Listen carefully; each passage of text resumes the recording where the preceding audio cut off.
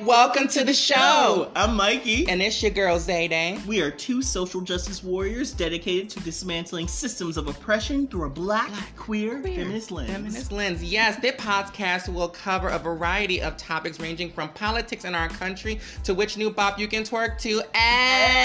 Yup, and while we're twerking, y'all can start following. Search Black to the Future on Facebook, Instagram, and Twitter. Join in the conversation. And don't forget to leave positive reviews for us on your streaming platforms. Yes, please leave positive reviews. With the reach of this podcast, we desire to change the world one episode at a time. Yep, and I think it's time we get started, don't you think? Yep, let's get it. The past is gone, the present is an adventure. Looks like it's time to go black to the future. Cue the theme music.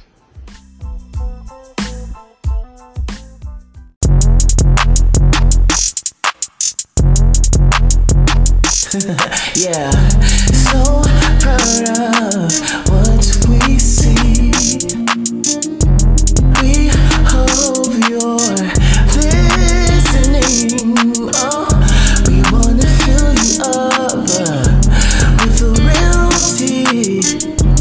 Bridge the gap and show you what we see.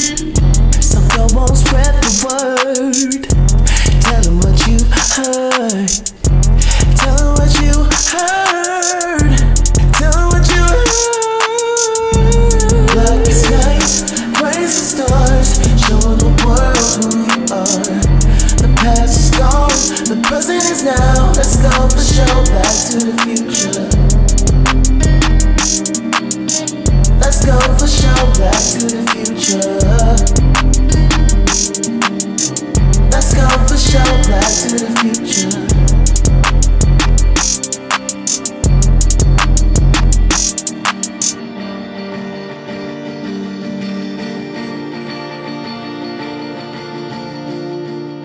It's gonna work. There we go. Okay, hello, everyone, and welcome back to a brand new episode of Black to the Future. I am so excited that y'all are listening to this today. Well, it's tonight when I'm recording this, but it don't make no difference when you hear this. And like I've had promised, I have some lovely, exquisite guests that I'm so excited to have on the show. And this is one of the first interviews I plan to do. So on this episode, I have the lovely, talented Miss Lawyer Girl doing her grown woman shit. I have Brianna Jenkins here. Hi, what's going on?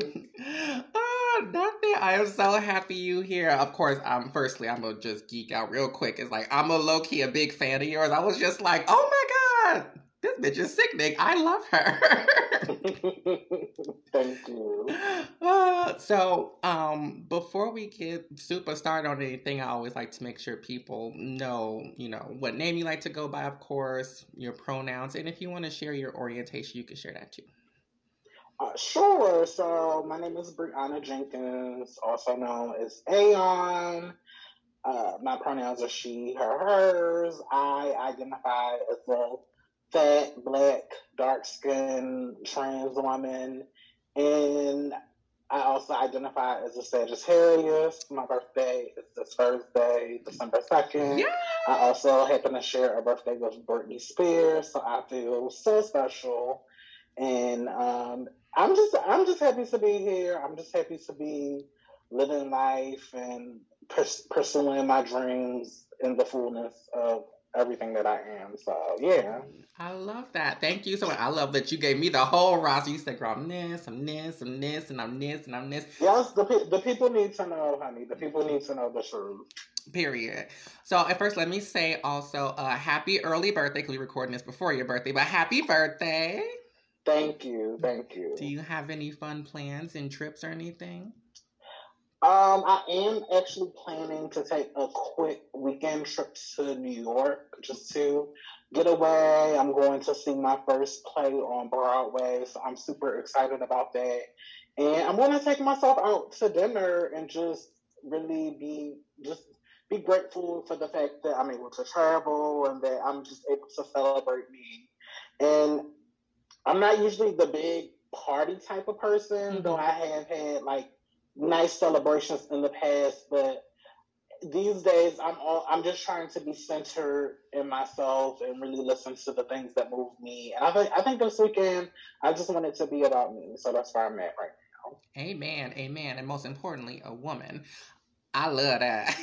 If anyone knows me, birthdays are it. Like, I just turned 31, so. Okay, congratulations! Thank you. I mean, the 30 and over club. Yes, ma'am. We here now, so I'm just like now it's getting real late with some of these.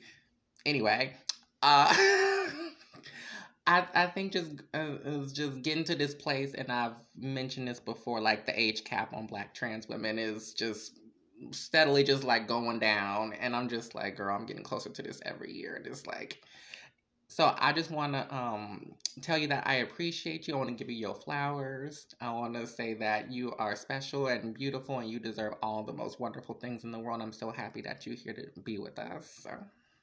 Thank you. I'm just really happy to be here.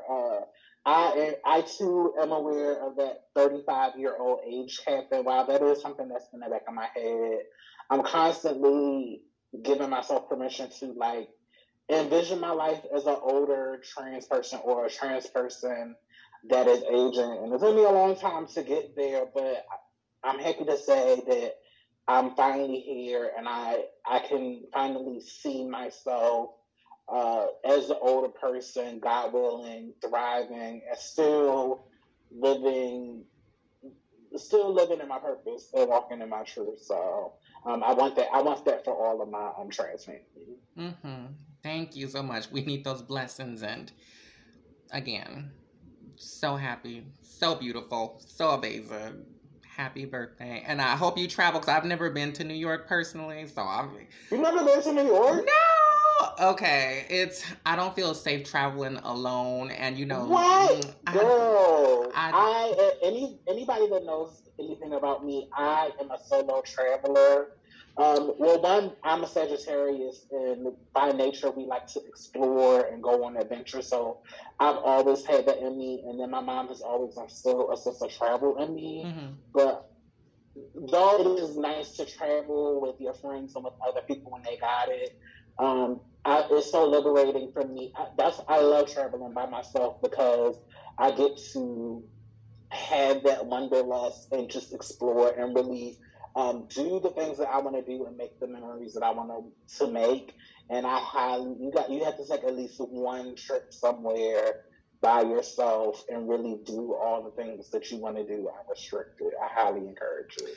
Baby, I applaud you. I just be too nervous. I just really just do in general. But you're right. I do need to go and just adventure out there. But when it comes to traveling, I always want to experience it with somebody. I want to be able to talk about it with somebody. So maybe that's just where I'm coming from. But I applaud you for going out there and exploring the world. So have fun in New York and enjoy your first Broadway show. Like, that's something too. So I really hope you enjoy that. What show are you going to see?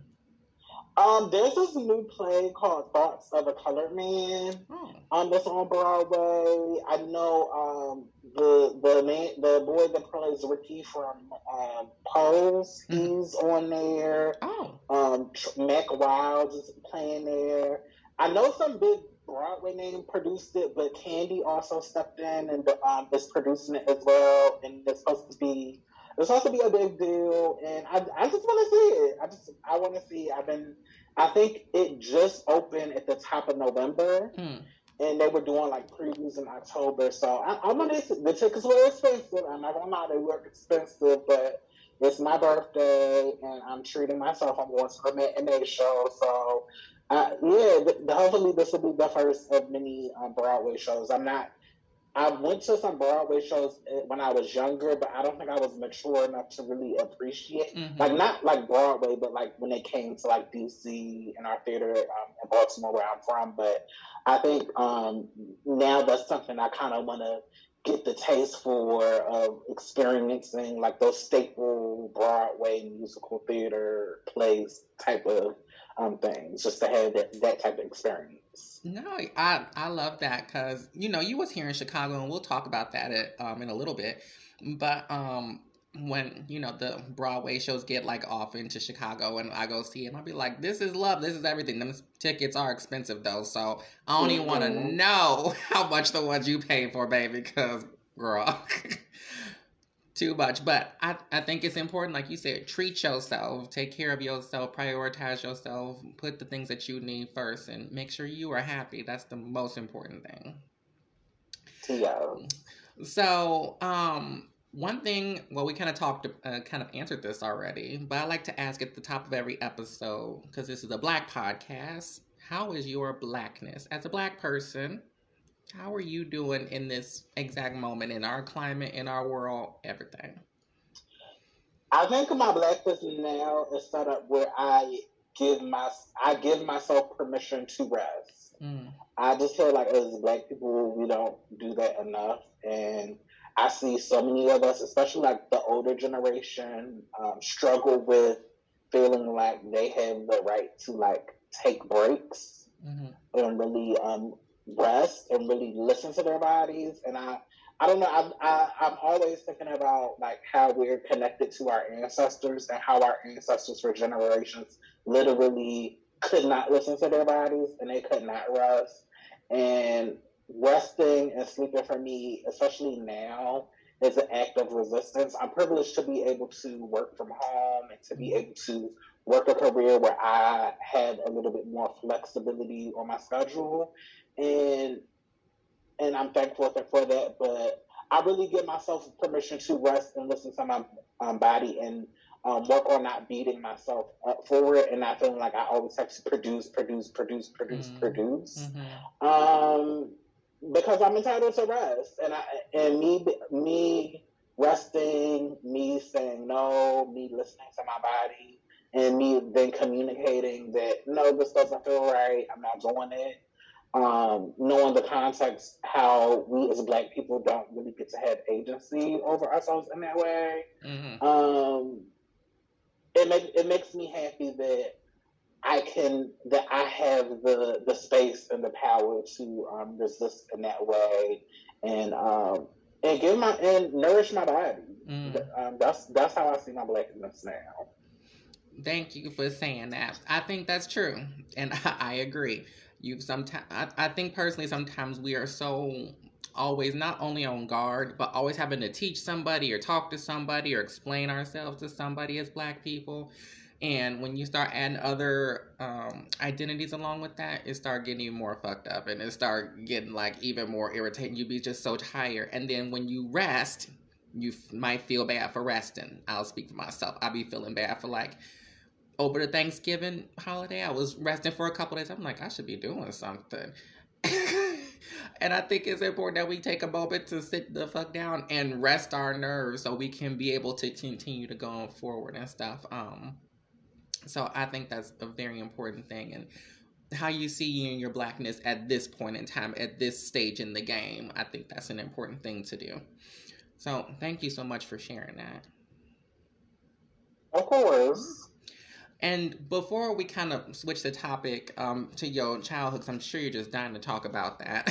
But one thing I do want to ask is, how do you personally define Black trans womanhood? Very interested. I haven't really thought about this, but I don't know. How I define Black trans womanhood or femininity for me. I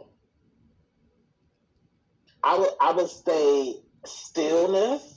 Like that, like as I sit and think, that's the word that's coming to like the front of my mind.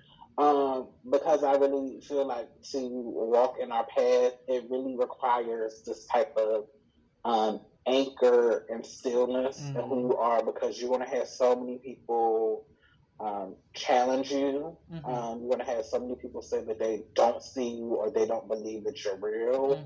Or you're going to have people that do see you and they're going to try to get you to diminish yourself to fit into their world.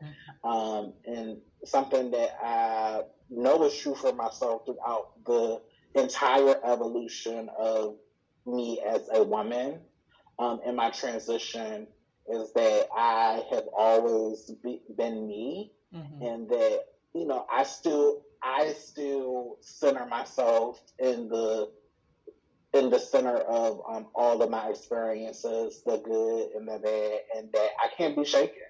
Mm-hmm. And at this point, I just feel like I'm so rooted in who I am and who I was always meant to be that I can't be shaken, and I don't have to convince anybody. Right. Mm-hmm. And I think going back to that whole thing about not needing permission to rest also comes back is living a life of ease. I'm not going to have too many people in my life where I have to fight for you to get me or fight for you to understand.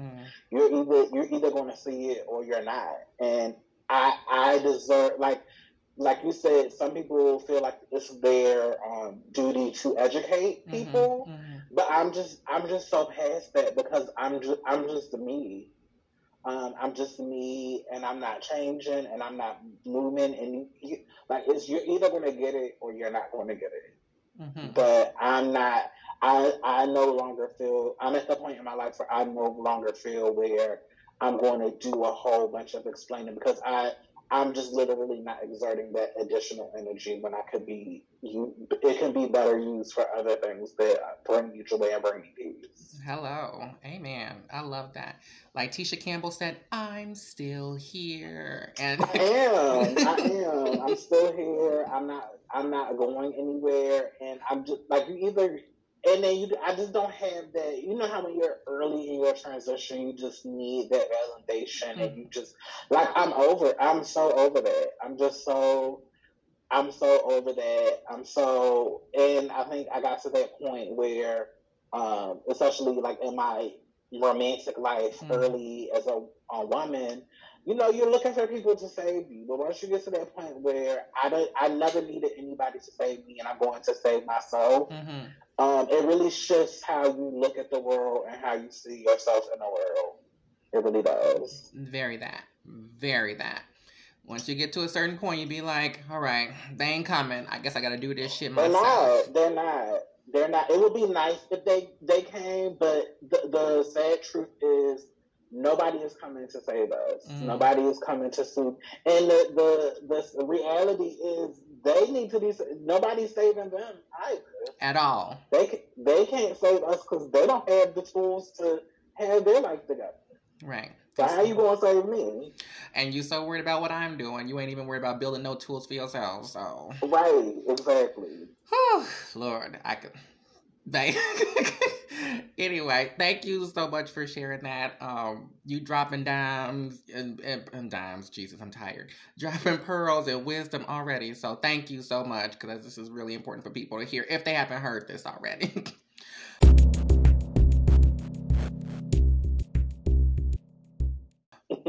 So I want to go all the way back. You already mentioned that you from Baltimore. So again, I've never been there either. Don't drag me. Don't read me, girl. Like traveling is scary. I don't like airplanes either. So that's also that. You don't? What about trains or about? Okay, I do love trains. I probably could take a girl, train. How you gonna create a podcast that's touching the world, girl? You're not trying to go out there and see the world. I'm working on it. I do this in like the steps. Like I would take steps. Like if people start extending stuff and start saying, "We don't want you to come out here," I'd be like, "Okay, we gonna make it work," But anyway, so you said you from Baltimore, and can you tell us about like the area you grew up in and your family dynamic and all that kind of stuff? Like give us like the backdrop of like Lil Brianna. So I am from Baltimore. We moved to Baltimore when I was in the 3rd grade, but I'm from Maryland, from like the Baltimore, Washington metro area. I come from a single parent home, so I was raised primarily by my mom. I'm the only child, and I've never met my father, never had a relationship with my father, and I've only been linked to like my mom's side of the family, and we come from like a pretty big family. Though most of our family is like from the South, so like Georgia, mainly Georgia. And I was a child where my mom would send me home every summer to Columbus, Georgia, which is about like an hour and a half, like southwest of Atlanta, to go down there. So she would send me there, like from when I was a child all the way up until I was about like in the 7th or 8th grade. So I just always had a big sense that the world was bigger than the area that I grew up. I always had a sense for traveling. I always knew more for my age than I was supposed to. Just because I guess when you're an only child, you just you have to grow. I was still a child, but you have to grow up a little quicker. You have to be a little bit more responsible. Definitely a latchkey kid, but I was still I had a good childhood. I had a good childhood, though. You know, it was strange because it's like, where's my father? Why does everybody else have a father? But I grew up. I knew I was loved. I knew my family loved me, and I knew that my situation was unique because I was able to move through so many different worlds and see so many different things and have so many different experiences at a young age. My mother, I don't ever remember us struggling. I don't ever remember us wanting for anything. Though we weren't like the richest. We lived in. My memories were of us living in like townhouses, and then we moved into our family home in Baltimore. So, for all intents and purposes, I had a really good and I had a really solid childhood.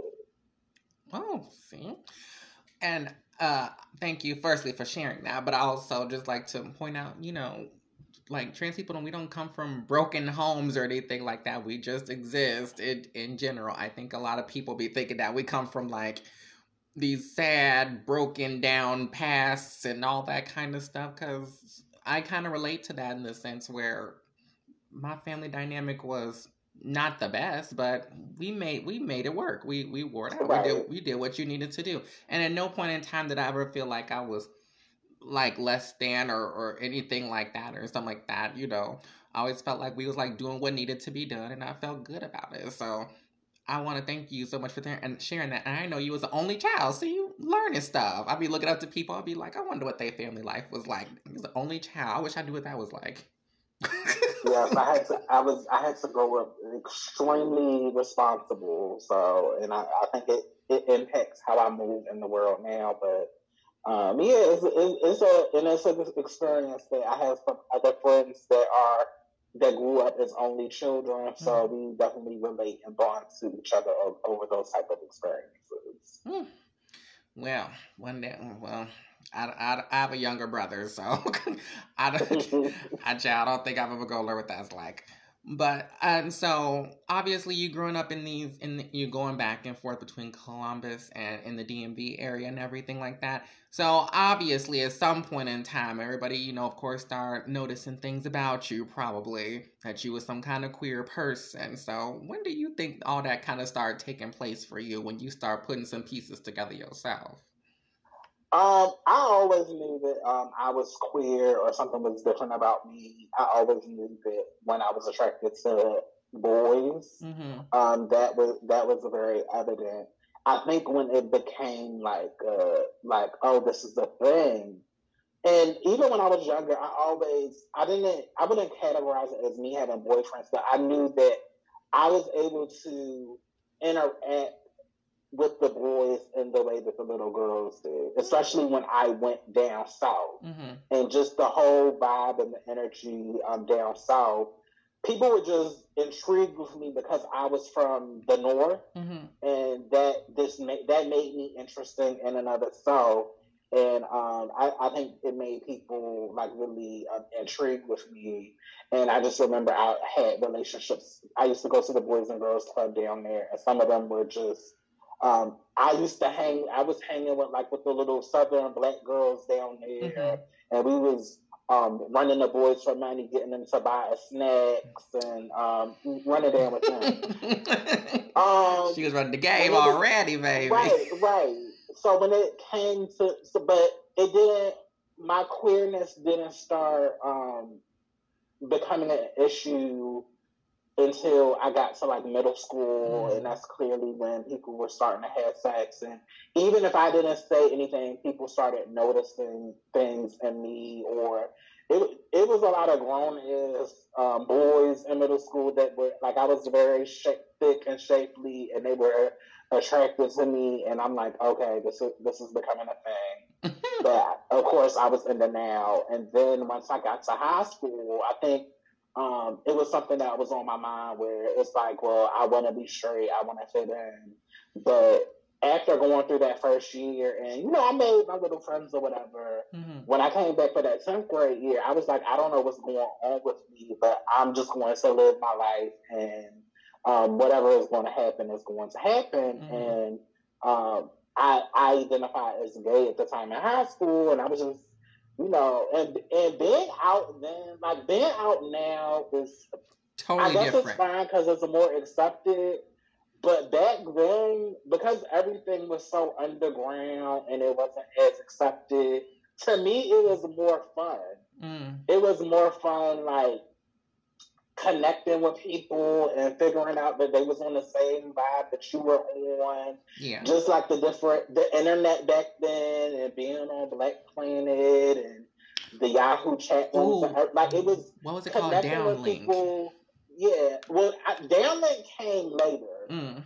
But because I was in high school from 2002 to 2006. So it like being queer back then, especially in Baltimore. Baltimore was fun back then. It was fun. It was just so many things to do. I knew something was going on with my gender because in high school, when we started to do gender stuff, I just always felt uncomfortable sharing space with the boys. Like I remember we did like some health thing where they split us up by gender, and we had to go to the auditorium, and I just would skip school that day, or I would ditch school. I remember in high school, like I would just, presenting as a boy, I would just walk in the girls' bathroom, not to use it, but I would walk because most of my friends in high school were girls, and it was we would be in conversation, and they would walk in the bathroom, and I would just walk in too, and it would just be like, oh, hey girl, he's in the bathroom with the girl. So that was just my experience, but never thinking anything about my gender. When I started college in 2006, that's when I really got exposed. Well, I remember, I met my first trans woman my last year of high school. I remember I was in driving school, and I went to driving school after class, and I was so gay. I was so flaming back then. And I remember it was a Rite Aid on Baltimore Street, and I had walked in, and it was like the group of butch queens, and the one, I didn't know she was trans at the time. Her name is Andrea. She was dark skinned, thick. Like I could tell something was different about her, but I didn't, like she was a woman, but I could tell it was something different about her, but I didn't know the words, didn't know the terminology. And I just remember, like once they saw me, and you know how it is, like when you one of the new girls want to see, and the other girls see you, they want to know who you are. So they had like, I remember we was on break from driving school, and I was looking fresh because I had worked that summer, so by the time I got to senior year, I got to wear all the fab stuff I wanted to wear. Yeah. So when they see me outside crossing the street, they immediately like picked up on me, and they started. Her and her children had followed me in the store and had like cornered me like where the drinks was. So I think I had got a juice, and she was like, I want you to be my daughter, and and I didn't know what was going on. They had just formed me, but she was a trans woman, and I didn't put two and two together. And then I remember, I don't know if I was coming from school or if I was coming from somewhere, but where I used to catch like the transfer bus, the bus stop was like at the bottom of the stroll, and I would see the girls. They weren't on my bus stop, but it was like a perpendicular bus stop on the cross street, and they would sit there and wait for their dates, and I would see the girls, and I would just like, I didn't know they were trans, but I just knew that Special women. It was something about them that drew me to them, and I was just staring at them and looking at them. And I also remember we had this club in Baltimore called Buns, and I would never go inside the club because I was scared because it was just me, but I would just like always like walk around the club so I could get like a vision or a whiff of the girls that just used to be outside and cutting up and carrying. But I never got like the courage to walk in there because I was just so young and I looked a mess. And but I eventually got to a point where after my first year undergrad, once I got towards the end, I had met my first group of like the twin friends, and then we started going out into the scene. And once I had my group of friends and I felt confident enough to go, that's where I really got exposed to the girls. And then by my second year of school, I was working this job at CBS, and for Halloween, my Butch Queen friends, one of my friends, Ken, had just started doing hair. Oh no! Even before Halloween, but when I came back the second year, I was just like, I gotta get braids. So he had did my hair in like 2-strand twists and really long, and I had my hair pulled up in a bun. And I remember that first day back in Morgan when I came back, everybody thought I was a girl, and I was getting life off for people thinking that like I was a girl. And then I was just like, she was like, oh, I was feeling the cut, like, yeah, baby. I was feeling it. So I think by the time Halloween came, I was like, oh, I gotta figure out how to take this to the next level. So I remember we went to the hair store, we got all this hair, and we put the tracks in. I probably got an old picture of it, but the tracks looked at fierce. I didn't really know how to do it just was not cute. But I felt cunt because I had this hair in my head, and I felt I didn't know what was going on, but I was just like, this feels right, and I don't want to take this off. And just from there, I just kept going. And then, like, right after that happened, I was working at CBS. It was like the very next day, or the next time I had to work after Halloween, we had a trans woman shift supervisor transferred to the CBS. Okay. And I remember she looked at me and she was like, "Are you on Moans?" And I was like, "What's that?" And then she was like, "Oh, okay, I'm gonna take you under my wing." And she became my trans mother. She's still my mother to this day, Katrina Icon. And like it just like shout out to Katrina Icon. And it just kept like stuff just started progressing, and it just started exposing me to the girls and exposing me to the light, and then once the girls got to know me, they really saw it for me, and they seen it in me, and honey, the rest is just history. The rest is history, and the rest is herstory. You look amazing, baby. You don't went through the journey. I am so proud, and so thank you so much for telling me your story. And I want to say, like, once you get that good first piece of hair, and you just like, oh, girl, the hair was so fierce though. It was like this big, like kinky. It was like long and kinky. Girl, it was a mess. But I just felt like the vibes. I just felt, and them early days, it was rough because I was walking around with this hair, but I still had these boy clothes, and I was in Morgan, and it was the HBCU, and it's conservative. It was rough, but once I got it together in the early years, I got it together. And you get it together. Like, I got it together so fiercely, I low-key was like stoked. Oh, you was pushing through like that, yeah. Right. Because I had to be hyper feminine to like really get my life in that space. Right. This is with the young trade, like young college trade. I had to be on my P's and Q's, baby. And so you mentioned that you went to Morgan, right? Is that what you said? Yes. Oh, well, so HBCU, and was you always wanting to, like, study law and stuff like that? So I didn't know what I wanted to do. So going back to my relationship with my mom, so by the time I got in high school, like my queerness was evident and it was causing a lot of conflict with my mom because she just didn't know how to accept me or embrace me. And every time when it came to my queerness, it was like an issue with her. Like she was never the type that was going to kick me out or anything, but she was very distant and very cold to me, and that made me very resentful. So when it came time for college, I just knew that I wanted to get away from the household. I wanted to get away from her. I also knew that I only wanted to go to HBCU because in my earlier years, I had only went to like white schools where I was like, it was majority white, and I was like only one.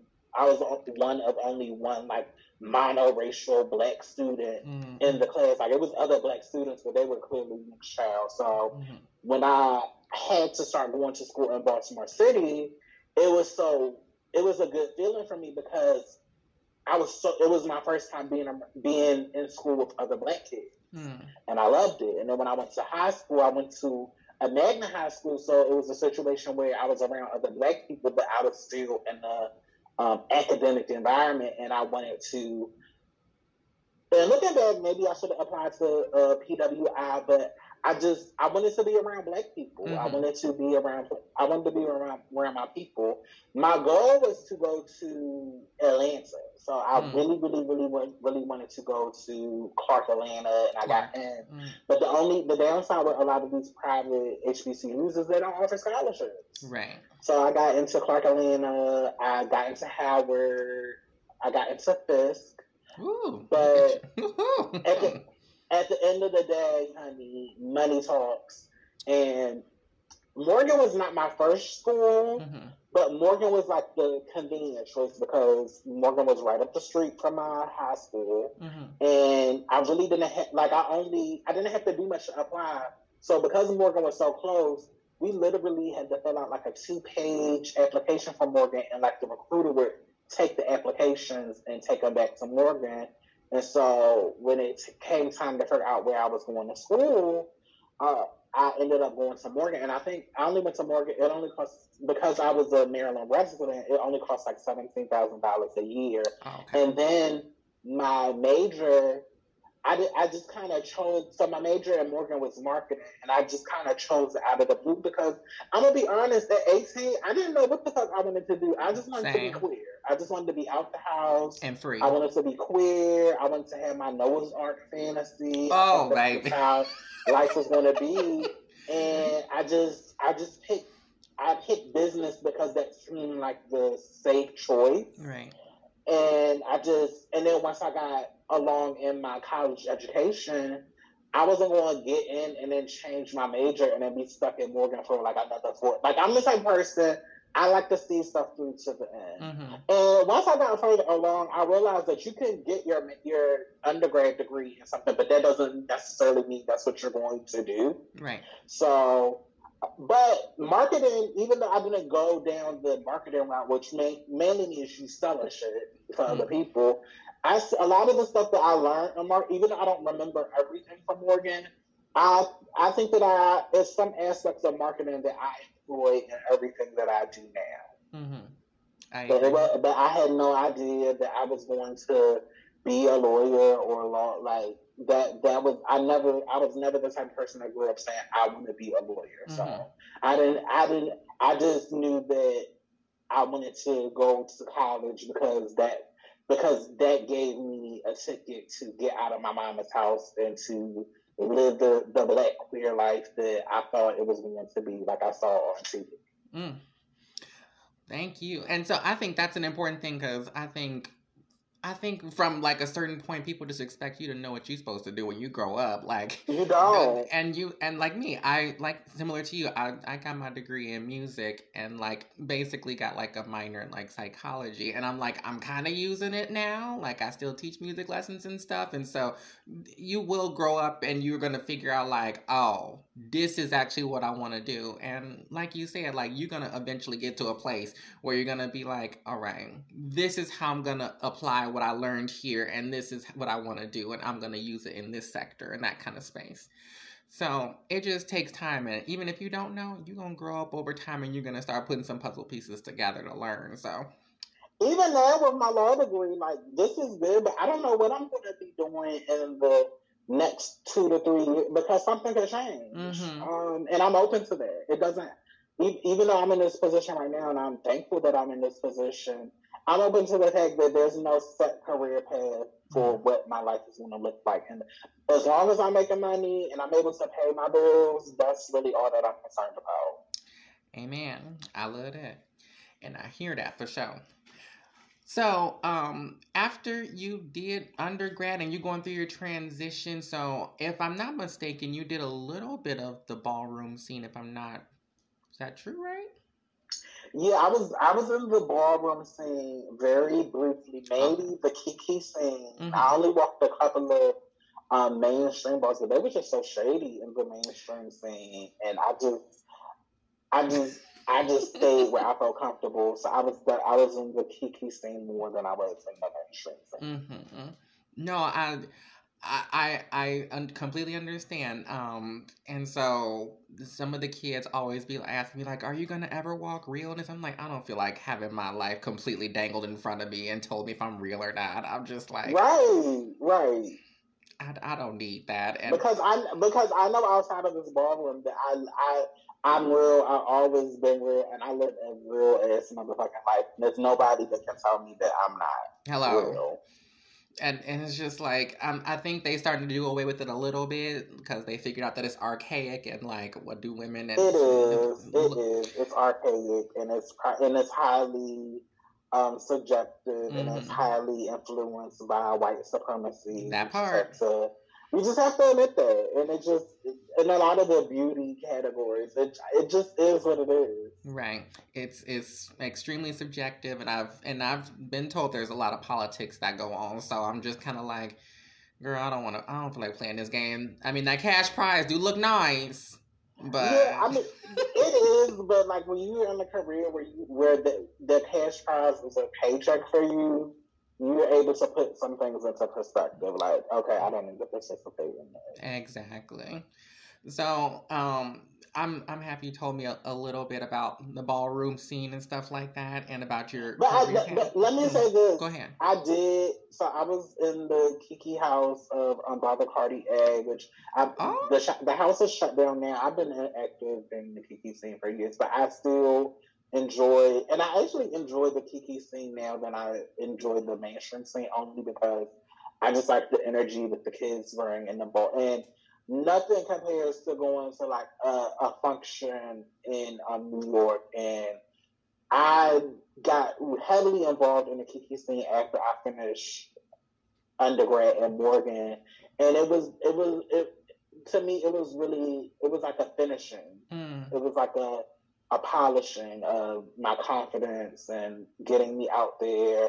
It also it helped me with traveling because I was one of the girls. So back when I was walking, New York is still the mecca. It's the mecca of ballroom, but it's the mecca of the Kiki. Like, yeah, we had Kiki in Baltimore, but if you didn't come to New York in the New York area and battle the girls, you didn't really do it. And you weren't really getting one. I was lucky. Katrina Icon, she created the house of Brother Cartier, so it was a situation where she didn't create the house for me, but it wasn't nothing like where I had to audition to be in the house. Like that's my mother, and she created that, and it was just kind of a great environment because when I was initially in the house, it's like you literally had people around you that live for you, that are putting the time and effort into you, getting you out there. And it was a great experience. It helped me build my confidence. It helped me. It helped me with so many things that I needed at the time to take my transition to the next level. I walked face, and it was it was just a good experience, and I wouldn't trade it. I love the years that I was active because it was such a beautiful time, and nothing compares going to a ball in New York in the projects and just seeing the girls cut in up the and middle of kiki. the hood, like just doing their thing, having fun, and it was nothing compares to it. And I can't wait for the next time that I'm able to go to a kiki ball and just see the young kids do their thing. And I'm very appreciative for my brief time in the thing. Oh, I love that. And maybe when I get some gumption to go to New York, I'll go to a function. But I do want to just highlight and point out, I haven't had someone who strictly has done like ballroom for an extended period of time or anything like that. But as someone, I do plan to have someone on, hopefully at some point in time. Because I think it's just supremely important because it is our culture. It's literally... Right, it is. And so... And now, like, it's so funny always, like, I'll be watching, like, random TV, and then, like, there's this random white man saying, like, oh, she's throwing shade. I'd be like, what? I'm like, okay. So our language and our mannerisms and all the things we talk about that we end up passing on to, like, butch queens and stuff like that get to the girls, and then the girls take it to they men, and so they men on TV saying it. I'm like, this crazy. But you know, they don't ever see it for us like that. And I think how important our culture is as far as ballroom is concerned, and where we come from and what we do and how we show up and how we created something from nothing, baby. Right. So in the future, hopefully I can get someone from ballroom, but it is a dynamic, beautiful thing, and I'm just happy to at least be a part of it. And I'm happy that you were too, because you know, I think one thing about being at a ball and being at a function is like when you see certain girls that are like where you in your mind would like to be, it does, like you said, polish you off. You'd be like, oh okay, I need to go ahead and step that pussy up in this segment, and then I need to do this, and it gets you right together. Yeah, it was like a finishing school, and I feel like it helped me to elevate my fashion sense and my sense of presentation, especially for the woman that I was at that time. And though I'm not as hyper femme as I used to be, I think my attention to detail when I want to wear certain things or I want to present my aesthetic a certain way, I definitely, ballroom helped to give me that critical eye of how I want to be perceived when I move through the world. So even though I was in the kiki scene briefly, it left a lasting impact on me. As it should.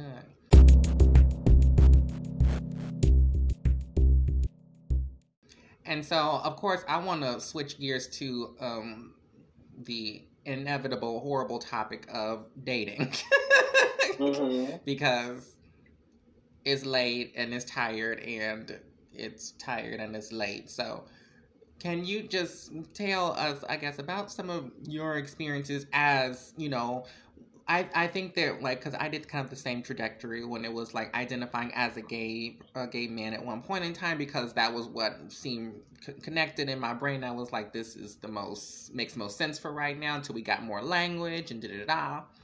So when you made your transition, so to speak, of course, and then, of course, you start moving from dating probably one group of men from the butch queens, if that's what you did, to, you know, cis het, like, pieces of trade and stuff like that. So can you talk about this dating trajectory, if you don't mind? So let me say this. I transitioned when I was 19, but in all of my years of moving through this world as a woman, I'm going to be honest, some of the boyfriends that I had when I was a butch queen, a lot of them were way more romantic and way more better than the men that I've ever dated most through the world as a woman. So I just want to say that. But I had so definitely when you physically transition, you do have access to straight men, which you didn't necessarily have before transition when you were presenting and moving through the world as male.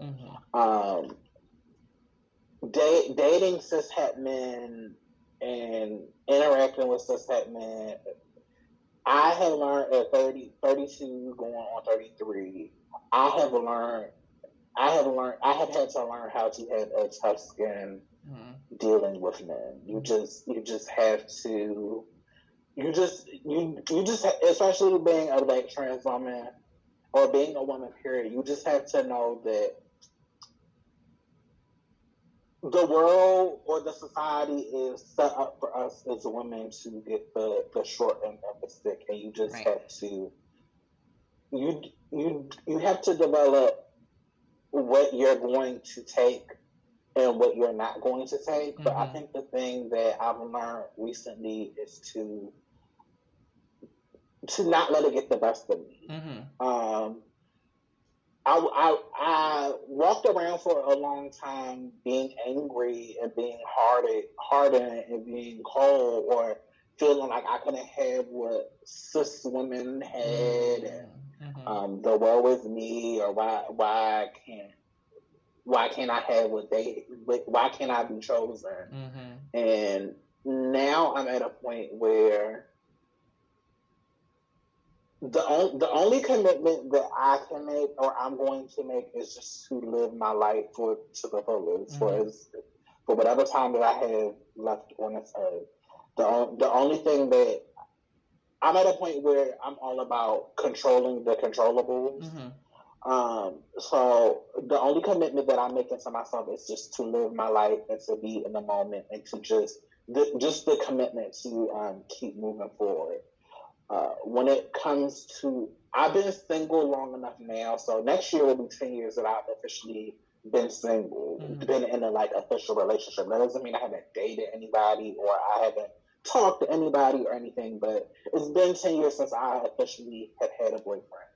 I have been single long enough to know what I like, what I don't like, what I am going to take, what I'm not going to take. And I'm past that point of, I don't want to say this, or I don't want to do this because you're going to leave me and I'm going to be alone. Like, I don't give a fuck about that. And actually, I prefer to be alone if that means I get to have my peace. If I get to have peace. So just moving forward, I'm just trusting myself that if something doesn't feel right, I'm giving myself permission to release myself. I just feel like I bring honest and genuine energy, and if I'm not getting that, I'm not about. Time is too short. We don't know when we're going to be called up out of here. So if you are not sure about yourself, or you're not sure about me, I don't want to waste your time, and you can't waste my time. I'm not. You can't sell me a fantasy. You can't. And I get everybody is working through their own things and all of that, but I treat myself good. I treat myself good. I splurge on myself. I make sure that I treat myself to experiences that I am experiencing in life. And if you can't do that for me, if you're not willing to do me how, and I'm not talking about material things, I'm just talking about being present for life and just emotional centering myself. If you can't show up for me how I show up for me, then there's no use for you to take up space in my life. And it took me a long time to get here.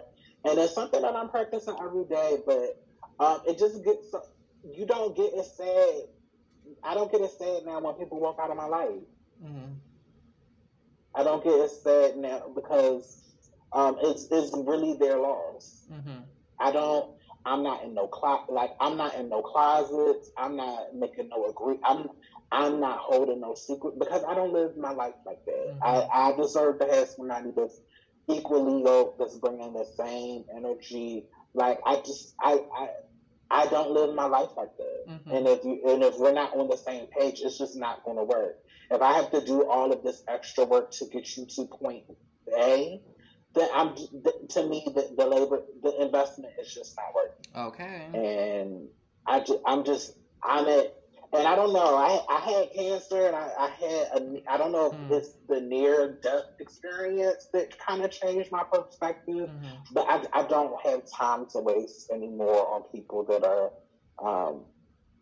not sure of themselves. And I wish them the best. I wish them the best, but it's just you have to be in the game, but I think you have to know yourself. You have to know yourself. You have to know what you're going to take, and you have to set boundaries. You have to enforce them. But when somebody comes and the vibe is right and the intention is right, I'm open to living life with you. I'm open to going down this road and having experience. But the moment that you show your ass, it's a I'm wrap. gonna handle you. I'm gonna handle you accordingly.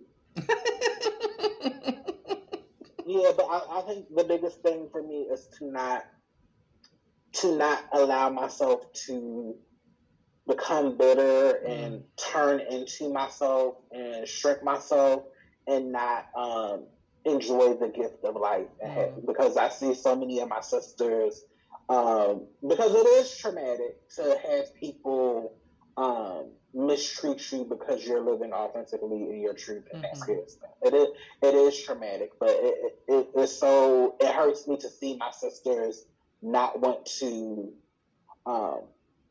live life, right. because they're literally holding their breath, waiting for somebody to see something in them or imbue something in them that they should be doing for themselves. Amen, baby. Everything Brianna said, any man that's listening, everything Brianna said, you got to take that, and that's what you got to bring to the table. Always asking me what I bring to the table. But yes, I think putting yourself first and continuing to realize the value that you do have as a person, you're gonna be ahead of the game tenfold, because that immediately makes people have to meet you where you at as far as the value that you bring to yourself. And if you're not bringing it, like you said, I don't want to waste your time, and you definitely not going to waste mine. So you can have a seat I'm over literally there. at the point where I'm turning away dudes because I don't want your energy in my house. Like I can't have your energy in here because you up to something, or you on something, or you just not authentic, and I can't have you up in here because it's gonna mess up the flow I got going on in here. And my flow, my peace of mind, my safety, I'm not willing to jeopardize that anymore for this morsel of attention. For the is, and I think that is, you have to just, I think in so many words, you just have to grow up. And I think we mentioned at the very beginning is stop looking for someone to save you. These men are not coming to. If somebody can't openly say that they are trans amorous or they're trans attractive or they're not going to save you. They're just not. And when I think about safety, I've only ever felt safe in the presence of other women. Like when I really think about the times that I felt safe, or the times that I didn't care about what somebody was going to do, it was when I was in the presence of my other sisters. And I think that says a lot. Yeah, these men are not men who don't stand in their truth, men who are not even willing to stand up to their boys or their family and say who they're really dating. They're not going to save you. Right.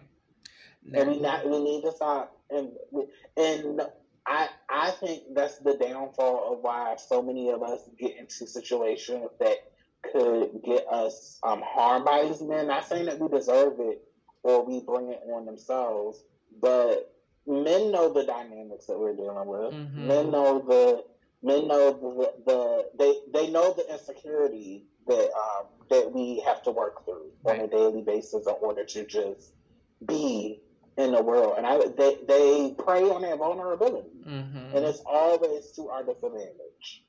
Always. Because, like you said, they are completely aware of us, air quotes, not having any more options. Like, I'm the only one who care about you. Like, they will, sell you the sun, moon, and the stars, tell you all this stuff, and don't have any intention, and don't have any integrity, don't have any emotional depth. There's so many pieces of you being a human being that's missing from men that are interested in us. And I think something that's important is that when we as women need to be looking for those things, and sometimes, not sometimes, a majority of the time, a lot of these men not gonna have it. They're not gonna be prepared. They're not gonna be ready. They've never had to think in general. Yeah, the bar is literally in hell. In hell, baby. Yeah. The bar is so low, like everybody is above the bar. Like, it's so bad. So I just want to say, like, make sure you value yourself and make sure that whoever you are talking to, they have the same value for you too. Because if you're not careful, they will try to run the game on you, baby. And they will play on the insecurities and the you ain't never gonna find nobody. Da da da da. They'll give you all of that. So, but it's even worse when you don't want to give them no play, because then you turn into a man real quick after they after they done slid into your DMs commenting on you, be like, oh no, thank you. That's why you a man anyway. You ain't never gonna be. Damn, what the fuck? What did I do? I just said no. Your fragile ass ego. But anyway, so the one of the last things I want to talk about is not only your what you've been doing as far as like your career in law, but also like your podcast. So I've already shouted y'all out plenty of times before on your previous podcast, Box Number 512, Grown Black Trans Woman Talk, with your former co-host Samaya. Like, y'all used to have me in stitches, kiki and cackling, all the things. I used to love it. But now you have a brand new podcast, Girl Down. So can you tell us about like these two podcasts? Like, I'm really interested to hear kind of like why you kind of created these. So Box Number 512 podcast, my former podcast, it was created to just create a space for Black trans femmes to kind of talk about our experiences. I really believe us creating space to talk about our experiences save lives, because it saves us because it takes the pressure off of us, because even though we're in community with each other, we don't really get opportunities to really come together and share our experiences, because we live such isolated lives. And I don't know, we all go through the same things, and I'm a big believer that us sharing information with each other, it just creates awareness. It creates a sense of commonality. It kind of removes the veil of gaslighting, because it's very easy. It's very easy for your mind to make you feel like you're alone, or make you feel like you're the only one going through this thing, and we're all going through it, especially when it comes to our romantic interests. So I just feel like we just needed a space for us to talk to and unpack through these issues. And so Box Number 512, it went on for about almost a year and a half, and I'm proud of all of the episodes. So I'm gonna just give you the breakdown. I'm gonna give you the exclusive. So let me start by saying this. Samaya is my sister. Though we are not, I know she did her podcast, and she revealed that our podcast did not end amicably. But it wasn't because of something that happened personal. It was a business disagreement. But it wasn't something from our personal relationship that led to the demise of our podcast.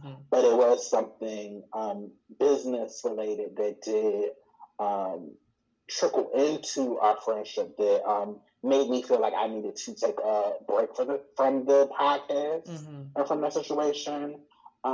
That even though we're not close, I still see her as a sister. I love her. I don't have any hard ill feelings or ill will to her. But I felt like I needed to take a break, and I needed to distance myself. And I felt like there were things creatively that I needed to do separate from that joint project that I had with her. Which is why I took some time away, and I decided to start Girl Down podcast, which feels kind of similar to Box Number 512, but it's different because it's me. It's a shorter format, but I feel like it's a more intimate look at me as I'm just processing and unpacking different topics that impact me or affect me that I want to talk about on the platform. But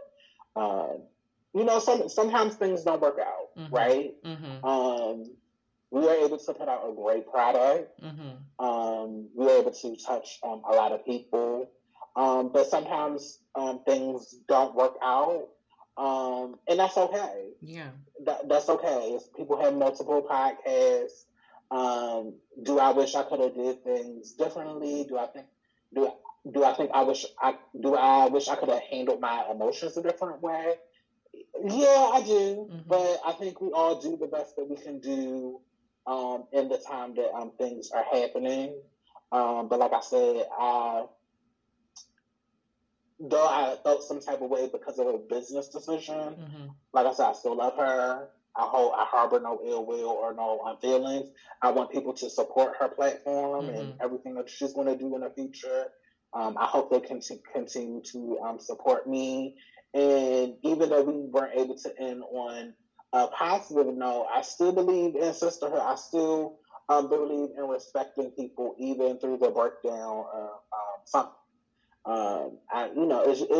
It's just certain. At 33 years old, I can have a disagreement or feel some type of way, but there's just certain places that I'm not going to go, especially with another Black trans woman. And like I said, I'm very happy with what we were able to do. But like I said on the first episode of Girl Down Podcast, this is where I want to be now. And I'm happy that I was really nervous about putting out, because you know how it is in our community. People are always looking for scandal. People are always looking for shade. Looking for drama. People are always looking for drama. And I didn't know how people were going to respond to it, or people, it's late, or what's really going on. But people have been very supportive, just like I'm sure people are supportive of what she's doing. And it's enough space out here for everybody to have a podcast, and we are not a monolith. We all have our point of view, and there's enough space for all of us. We all have our own stories to tell, but for me, Box Number 5 Soul Podcast, it was a growing experience. It was a learning experience, and it set me up to do the type of show that I'm doing now with Girl Down Podcast. So I'm just trying to figure out what my 30s mean to me as a Black trans woman, just trying to navigate, just trying to push through. Yes. Thank you so much for sharing that and giving the exclusive, darling. So I do want to definitely say congratulations on the Girl Down podcast. I love the episode so far. I like that you managed to make short episodes. I've never been able to do that because I talk so much. So I really applaud you and taking that step out in there and making your own product and putting your own claim on it. So I do completely understand that, but I do want to let you know, like, I really did enjoy the dynamic and the conversations, and so many things y'all was reading my mind and gave me so much inspiration. And so both of y'all are amazing, dynamic, beautiful Black women that I look up to myself. And so I'm very pleased that y'all created that. And of course, like you already mentioned, like, you can change and things grow over time and you're going to go into this new thing. So I'm very happy that you have moved into this new thing where you feel, this is what I want to produce. This is how I want to produce it. And these are stories I want to tell. And you get to be the one in charge of the whole thing. So, amen and praise him. And so we already mentioned that you're a lawyer, so I know you can't really be telling us all the ins and outs and super, like, the real exclusive, like, details type teas, but, like, I really want to know, like, you was in Chicago when I'm still in Chicago, but, like, you was here, and I'm like, I felt bad, because I'm just like, I never met her, like, I'm like, she's so sick big, and then you left before I had a chance to, like, meet you in person or anything like that. So I just wanted to kind of know, like, this journey of being in law, and now, like, you're at a firm and you're doing all of those things. I just want to know what that experience is like at this point for you. It's very confusing. I'm gonna just be honest with you. Being a lawyer, it's a lot of people asking you to do stuff that you've never done before, and you just hope that you don't mess it up enough to where you get this bar. And I'm gonna be honest, I'm still trying. And I'm only in year 2 of practice, so anybody that tells you, like, you really don't by year 2, you still don't know what you're doing. But I'm trying to tough it out and get to the sweet spot. I'm constantly taking advantage of different opportunities, exposing myself to new things, putting myself in new situations, no matter how comfortable it is, because particularly with being a lawyer, I'm responsible for my training. Like, no matter where I'm at, no matter how fancy it is or how unfancy it is, I'm responsible for getting my training. I'm responsible for doing things to build my skill set and take my career to the next level. And that's kind of what I like about being a lawyer, is that I can be ambitious and take the initiative or move to another job that feeds my passions, or I feel that aligns with my passions or what I'm trying to do. But it's scary, because every day I wake up and I'm just like, I don't know how this is going to end. I don't know how this is going to be received, but I'm just in that space where I'm giving myself permission to mess up. I'm giving myself permission to mess up. I'm open to critique, but I do tell these higher up, like, watch your tone, or or just making sure I develop that voice for myself, where I stand up for myself, because I have had a couple of situations where people have tried to go in on me, like supervisors have tried to go in, and it's just like, well, your directions weren't the greatest, and my performance is only a reflection of your directions at the end of the day. So just, and also, the average age of like a lawyer out of law school is like 24, 25. I'm a grown ass woman. So you might think I might look like I'm in my mid-20s, but you're not going to talk to me type of way. At the end of the day, this is an adult having a conversation with another adult. So you're not, and I'm not scared of the repercussions. Like, I'm just, because you're just not going to talk to me like you're crazy. But it's just, to me, it's just about taking initiative and just getting out there and not being complacent. Like, I'm looking at my phone, and my supervisor has sent me an email at like 10 o'clock at night. Like, why are you emailing me? We're clearly off the clock. Baby. I always have to remember, like, I asked for this. When I was working my job, making $7 an hour at CVS and making $8 an hour at Walgreens, and not knowing how I was going to pay my rent or pay my car note, or every time I would get a check, my whole check would be gone because I was paying bills. And, if I could just have a couple of extra $100 more on my check. And every time I walk into a CVS or Walgreens, or like, it's a supermarket that's by my house now, where I live now, and it's the same company that when I was in Morgan, I was working there making like $6 an hour. I have to remember that I asked for this, and that I'm walking, I'm literally living the prayers that I prayed for myself when I was back then on the come up. So to just enjoy this moment, but to know that it's going to be even greater than what it is now, and just even in the uncertainty, just being humble, because I don't have to be here. Yes. Oof. I resonate that. I feel that. It's like when you get all this extra responsibility, you're like, praise him, God, but damn.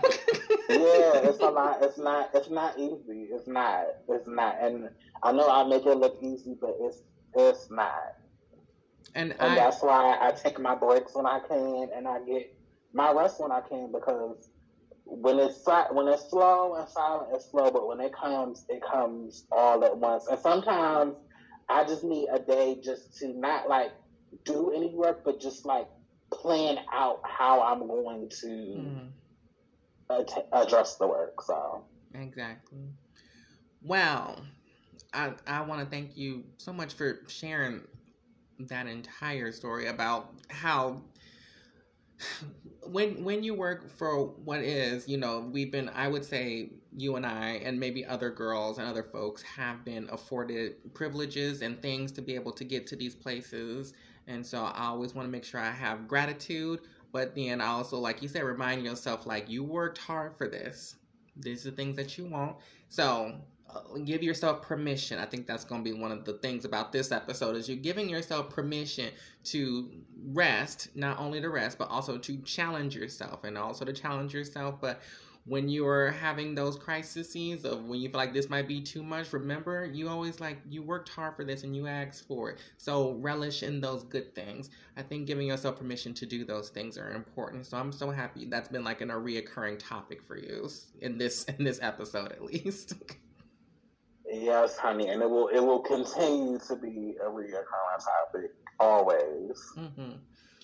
And so before we go, I do want to, of course, just the last thing I want to ask is do you have anything coming up? And then after that, you can plug away, Miss Girl. I don't have anything coming up in the immediate future.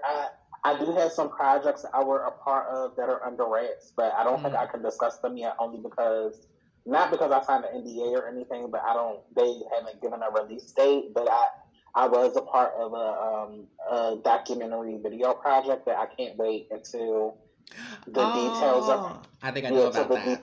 I can't wait until the details are finalized, and so I can talk about that some more, but just... Make sure you are subscribed to my podcast, Girl Down Podcast.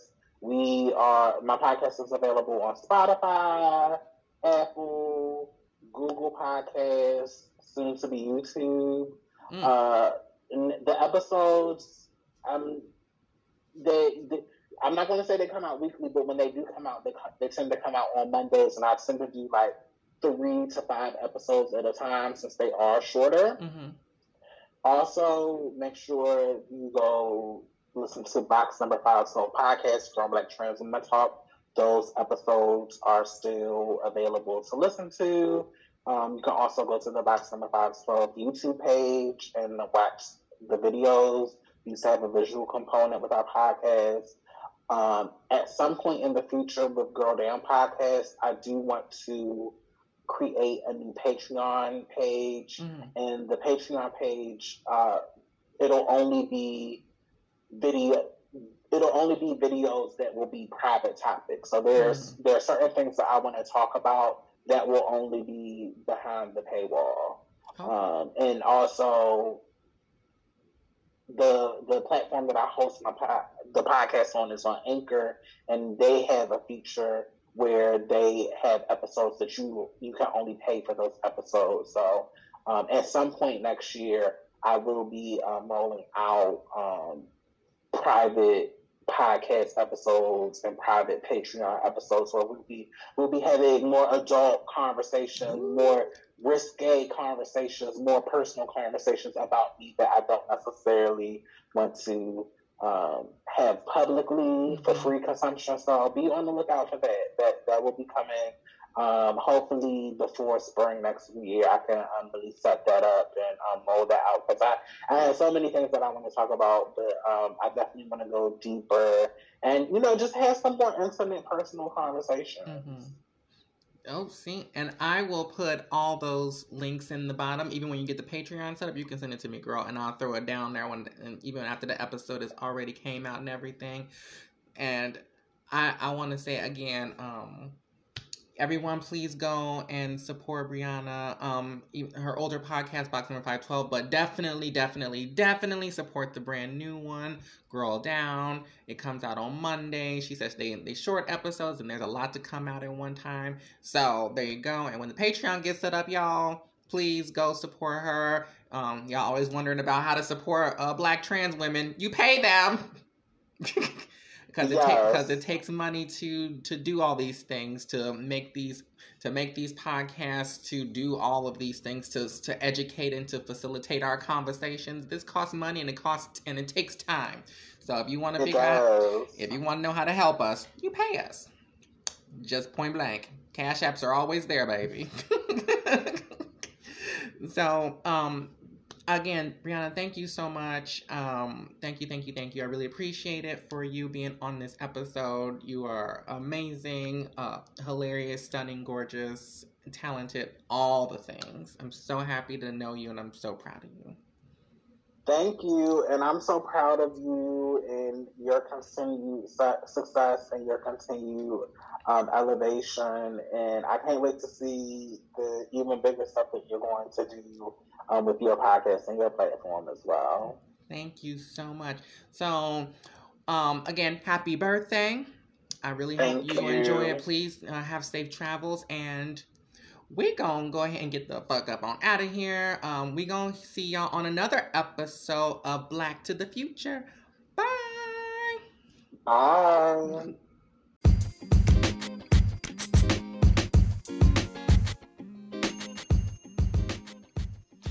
Thank you all so much for tuning into Black to the Future. Yes, thank you for joining us. And if you want to continue the conversation with us, you can follow us on Facebook, Instagram, and Twitter at Black to the Future Podcast. And don't forget to use the hashtag Black to the Future Podcast as well. Share the content and please leave positive reviews. Yeah, hola. And we will see y'all in the future. Don't you mean Black to the Future? Oop, I guess you're right. We'll see y'all Black to the Future.